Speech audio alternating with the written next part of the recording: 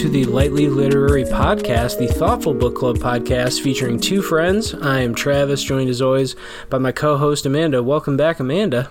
Hello. We are here today to slouch in a very sloppy posture towards Bethlehem because there's a book recommendation and sort of review episode. If you've never listened to us before, hello, and as I said, welcome. You're in the right place. Our book recommendation episodes are recommended for new listeners or people who have never checked out the podcast before. Our goal with today's episode is going to be to try and convince you in about 25 minutes or so to read a book with us over the next 2 weeks and hopefully persuade you to take that literary journey with us.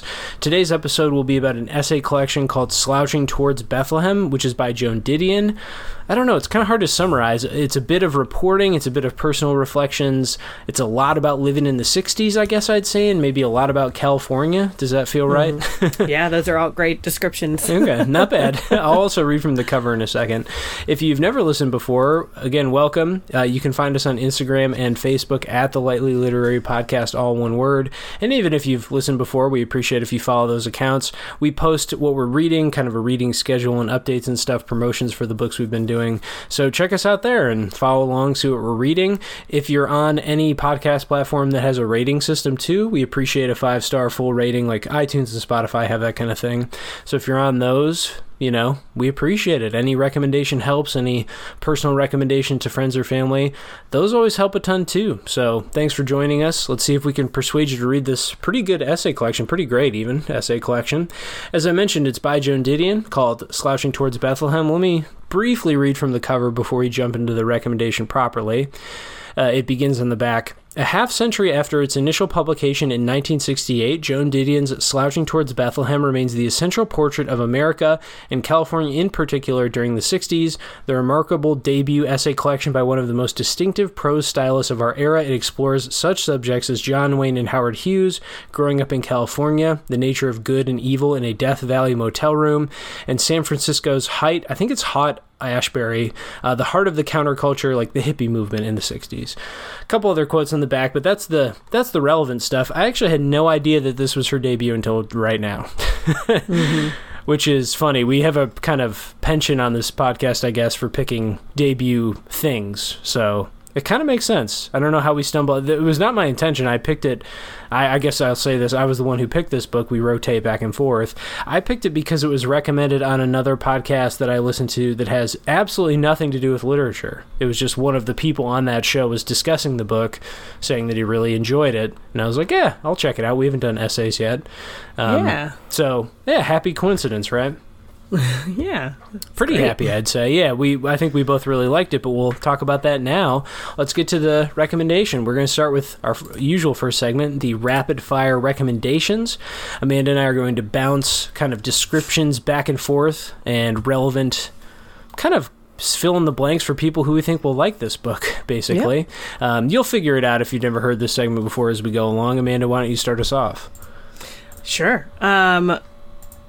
You should read this book if you enjoy illusions. Right, with an A. Critical. Yeah, it's a bit of journalism, so that does make sense to me as well. You might have to do some cursory Googling just because the things that are pertinent to her are not to us in 2022. Not all of them. Some are. And so, yeah, just have the Google search ready is what I would say. I think you should read this book if you've thought about moving to California, but you've never done it. Oh, yeah, for sure. California is what it's like to be a Californian and what it's like to live in California are definitely at the forefront of a lot of these essays. You should read this book if you're interested in American, especially Californian culture of the 60s. Definitely. It's her dominant concern, and the longest essay in the collection, the titular one too, is literally her just following the kind of the hippie culture of the San Francisco in the 60s. So there's a really interesting and really in-depth piece about that. So she captures that kind of feeling and tone well. I think you should read this book if you want to understand more about the hippie generation. So we're lining up well. We should say we write these blind. So, yep, we're nailing it. Yep, ties together really well. You should read this if you enjoy reporting that is more about the scene and observations than actual interviews with the subject. And some of it is her own commentary. Like, some of it she doesn't even embed. It's more of cultural criticism is what I think we'd call it, or something like that. She does not embed herself always. She does, though, at times. There are subjects that she tackles directly. But then others, it's more of like she observes something from afar and comments on it. So it's a little bit of both. I, again, will line up with you a bit. I think you should read this if you like opinionated and heavily stylized journalism in air quotes. Nice. I definitely stylized, but her opinions aren't like shouting from the rooftops either, but you could definitely tell. You should read this if you like more subtle subjectivity, which ties in with the opinionated stuff. Definitely. No, she walks the line really well. We admired that, especially in the part one when she's doing a bit more kind of professional journalism, so to speak, magazine style. And yeah, she is both interestingly opinionated and then just subtle enough and kind of fair enough to have it not feel preachy, which is nice. Mm-hmm. Yeah. I think you should read this book if you want to sulk just a little bit.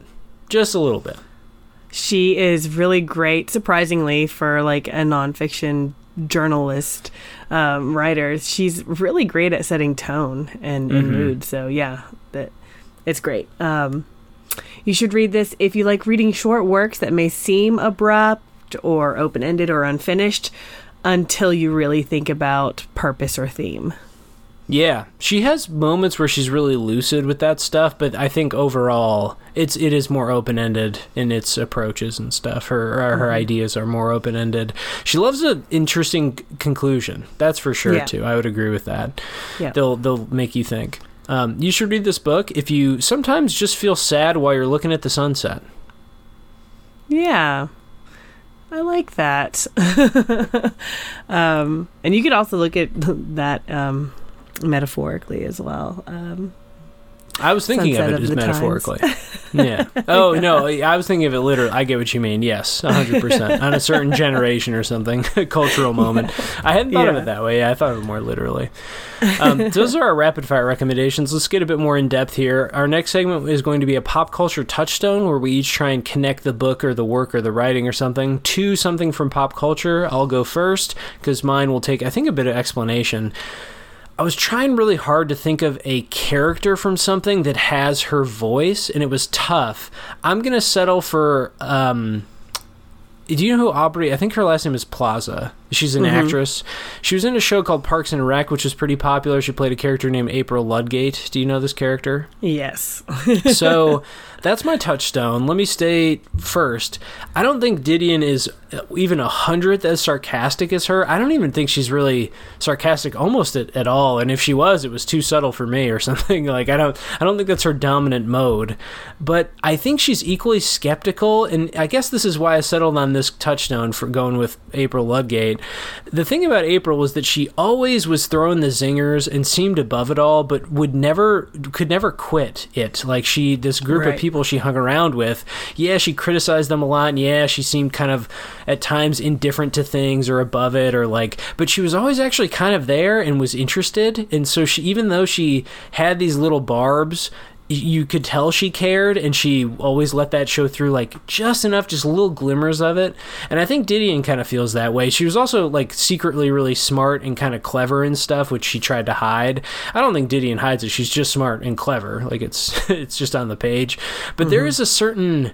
You get the feeling that it's like she doesn't care about any of this, but she can't stop looking at it, or maybe it's the other way, or like the inverse. It's one of those. It's, I wanted to pick the right character. I don't know if I did find the right one, but I'm not sure how you feel about that comparison. I think that's a great comparison. Like, what a great way to describe her tone and her style as she's analyzing culture, because, she can...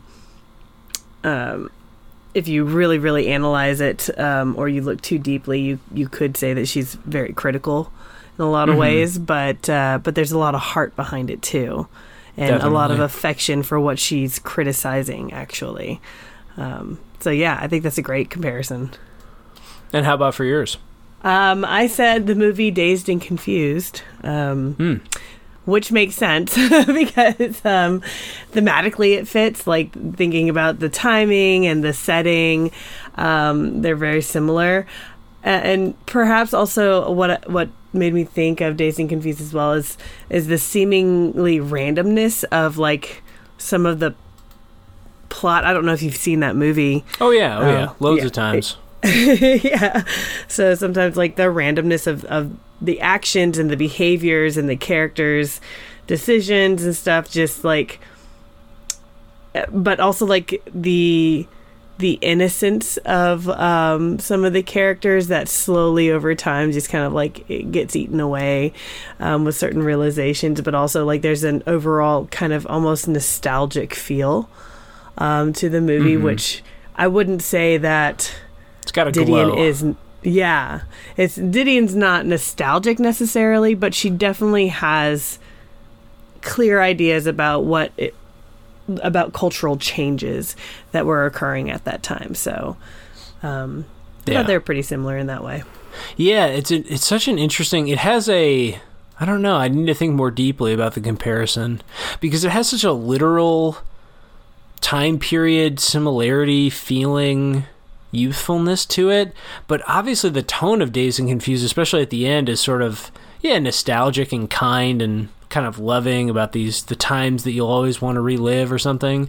And Didion is just way too skeptical and kind of biting for that for that thinking. But then again, I think of some of the characters, some of the happenings in the movie. That's an interesting comparison. I like it. I think that director too, Linklater is his name. I do think he makes kind of nostalgically rich stuff, and I don't know if she is, but anyway, for the time period and stuff alone, it's an interesting one. Let's move to our scripted pitch. I will definitely go first here because I didn't do one, which I'll explain. This is when Amanda and I prepare something in advance, in my case bullet points, and hers a coherent real piece of writing, and we will in 200 words or so try and persuade you to read this with us if our initial connections or thoughts have not been enough. I didn't do one because I just got lazy, so there you go, a deep explanation. But I have a couple. I have two, I think, lucid thoughts I'll share in a 200-word-ish amount of time. The first is this.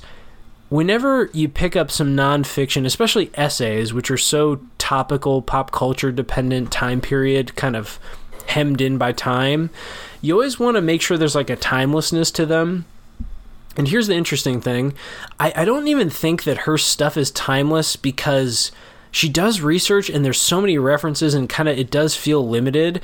The voice, though, is timeless. That's the cool thing, is that like her style, her voice, the way she's seeing the world and trying to process, I think that's what I took away, is just like, wow, this is really unique, well done, and kind of she has this timeless, kind cynicism to her, so however you want to phrase it. I think that's how I worded it on the pod. And I think that's the thing worth recommending. I really don't know if coming out of this, I think you'll have a better sense of some of the 60s and a little bit of a movement here, a movement there.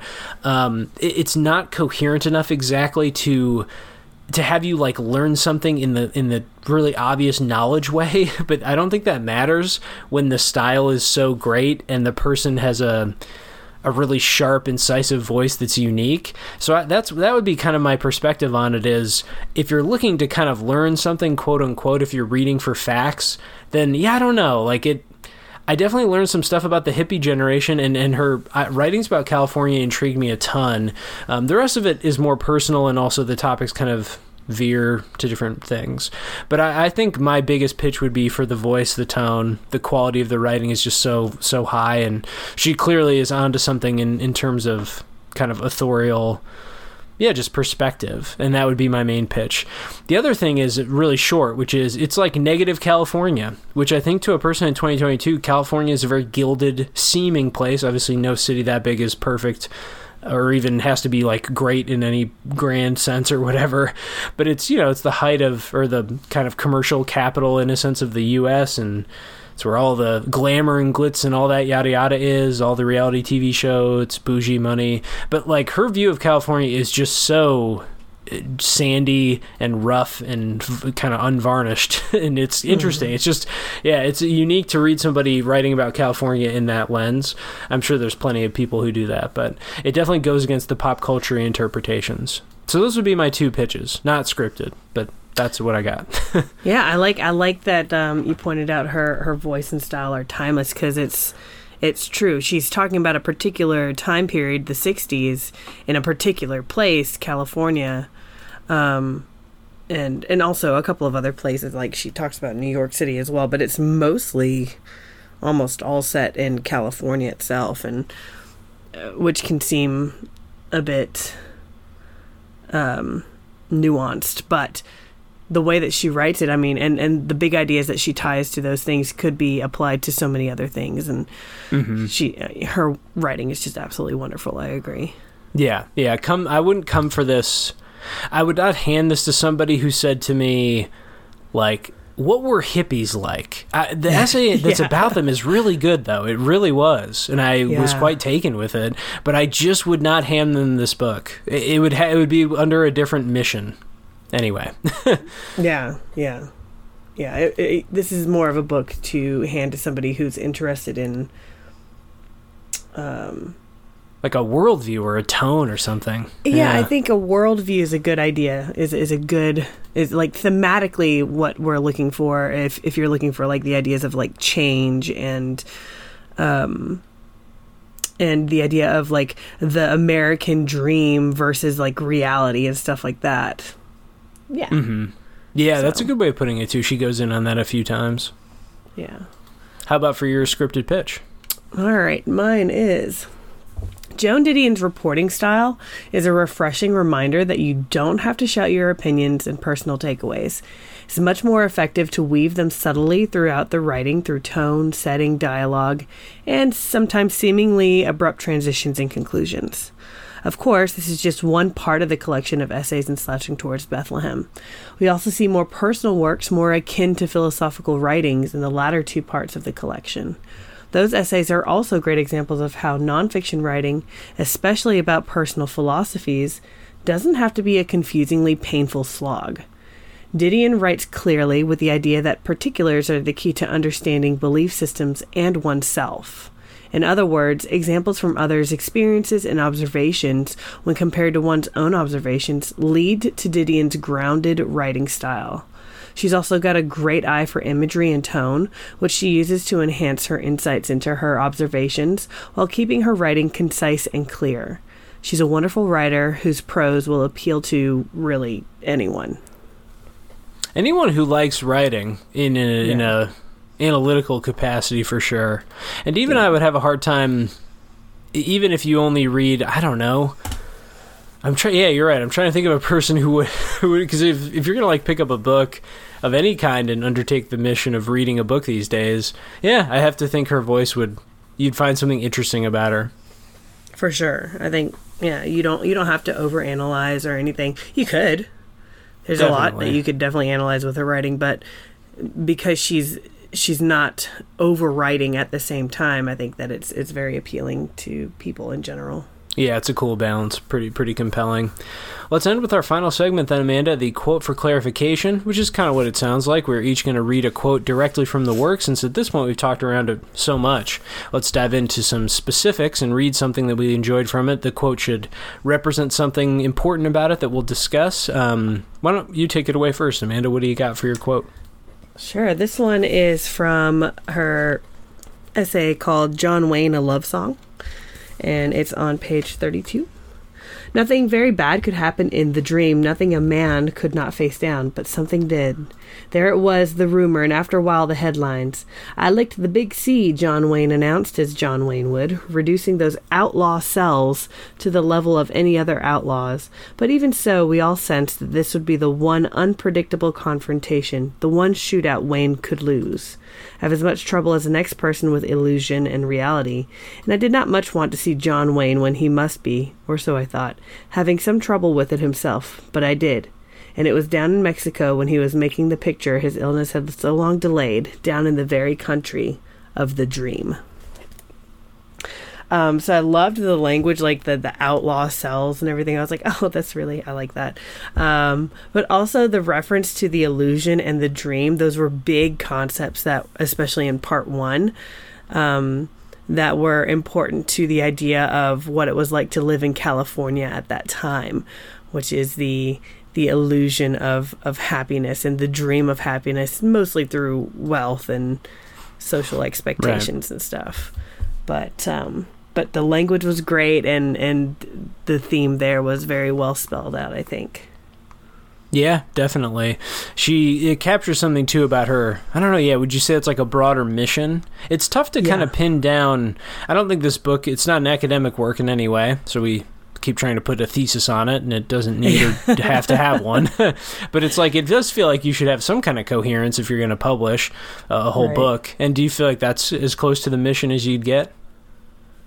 Yeah, I think so. For me, that was kind of the thing that I kept coming back to with each of these writings. Mm-hmm. Yeah, that's a good one. My quote will be about Hawaii, a place that she is uniquely suited to tackle because she will have a complicated reaction to going to Hawaii, which seems fitting. Anyway, from 188, an essay about her trip there.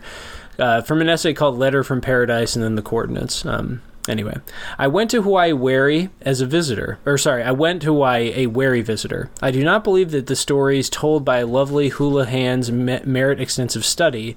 I've never heard a Hawaiian word, including and perhaps most particularly aloha, which accurately express anything I had to say. I have neither enough capacity for surprise nor enough heart for twice-told tales to make you listen again to tedious vignettes about Midwesterners in souvenir shirts and touring widows in muumuus and simulated pearls, about the Kodak Hulu show or the Saturday Night Luau or the school teacher and the Beach Boy. And so, now that it is on the line between us that I lack all temperament for paradise, real or facsimile, I'm going to find it difficult to tell you precisely how and why Hawaii moves me, touches me, saddens and troubles and engages my imagination, what it is in the air that will linger long after I've forgotten the smell of pikaki and pineapple and the way that the palms sound in the trade winds. So she's, she doesn't always lay her kind of emotional state so bare or her opinion so clear. She does pretty often, but I think I liked it because she's always self-aware, which I think helps a lot when you're going to write from a more critical, I want to say cynical, but that does feel a little too harsh perspective. And I appreciated that quote because also it's, at least in our current imagining, Hawaii is a vacation destination for people in the U.S. It's obviously so complex. It's a colonized place. It's got its own long history, and there's just all kinds of things that are messy about it. But then to the common everyday American, it's like, oh, it's the place for you go on your honeymoon or you go for a family vacation and you soak in the sun, and it's what a beautiful, perfect place. What an idyllic place. So she is just uniquely suited to going there and not thinking many of those things. I mean, a lot of the essays about war and about like the warrior mindset. And so, you can just never really predict where she's going to go. I think after a while you might be able to, just because she has such a clear voice and tone, and her perspective on things is just interesting, I guess. Like I like her kind of self-acknowledgement in the writing. It never feels too overbearing. It never feels like she's indulging herself either, which is nice. It never feels like she's patting herself on the back or something with her own interesting perspectives. She also throws up her hands verbally a couple times throughout the collection too, and she'll say things like, why, I don't know, why, or something like that. So I don't know. Yeah, it's she's just a friendly, good voice. Again, on the negative side, though, I just wanted to acknowledge that too in the quote. She knows her own temperament well, so I think the reader should too going into it. Yeah, and I appreciate the description. They're negative descriptions of the mentality of a lot of these people that are going to Hawaii. The muumuus, the expectation that you're going to hear a lot of Hawaiian, especially the word aloha and stuff. I really appreciate those little pieces there. I think that's pretty indicative of her writing style as well. It's negative, but it's also kind of charming in how she describes it so negatively. Yeah, it is. Yeah, you're right. It's so critical, but then so friendly too at times. And she just cuts very delicately, and I really like that too. She's a fun kind of tour guide of the things that interest her, which is cool. Mm-hmm. Any final thoughts on the collection "Slouching Towards Bethlehem" by Joan Didion?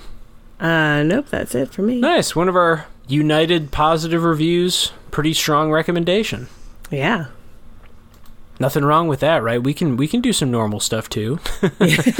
we can say just nice, positive, effusively kind things about a book. We can do this. Yeah. Thanks as always for listening all the way through the rec. Hopefully we persuaded you. If we failed to, however, we apologize. We'll be back soon in just a couple weeks, as always, on another Monday soon with another book recommendation. As always, we pick a couple books ahead. So, Amanda, if you want to tell the listeners what we've got coming up. Sure. We have the novel MASH by Richard Hooker, which movies and TV shows based on. The Midnight Library by Matt Haig. And finally, we have Crying in H Mart by Michelle Zavner. Yeah. Those latter two, the final two, definitely popular on the internet, recent publications of note. So we're hoping that gets some attention. Yeah. Or if you're out there, internet, we're covering the stuff you seem to care about. So here we are. Anyway, yeah, should be some fun reads, though. And Crying in H Mart's a memoir, so back to some nonfiction soon, which is cool. All right. If you follow us on Instagram and Facebook, thanks. We're at the Lightly Literary Podcast, all one word, so check us out there. And again, a brief request to rate and review us on any podcast platform where you found this. Could be iTunes, Spotify, wherever you found this. We appreciate those. It always helps to get a recommendation or, to friends and family and all that good stuff too. We thank you so much as always for listening all the way through. Hope we gave you a book recommendation. And until next time, we'll see you between the pages.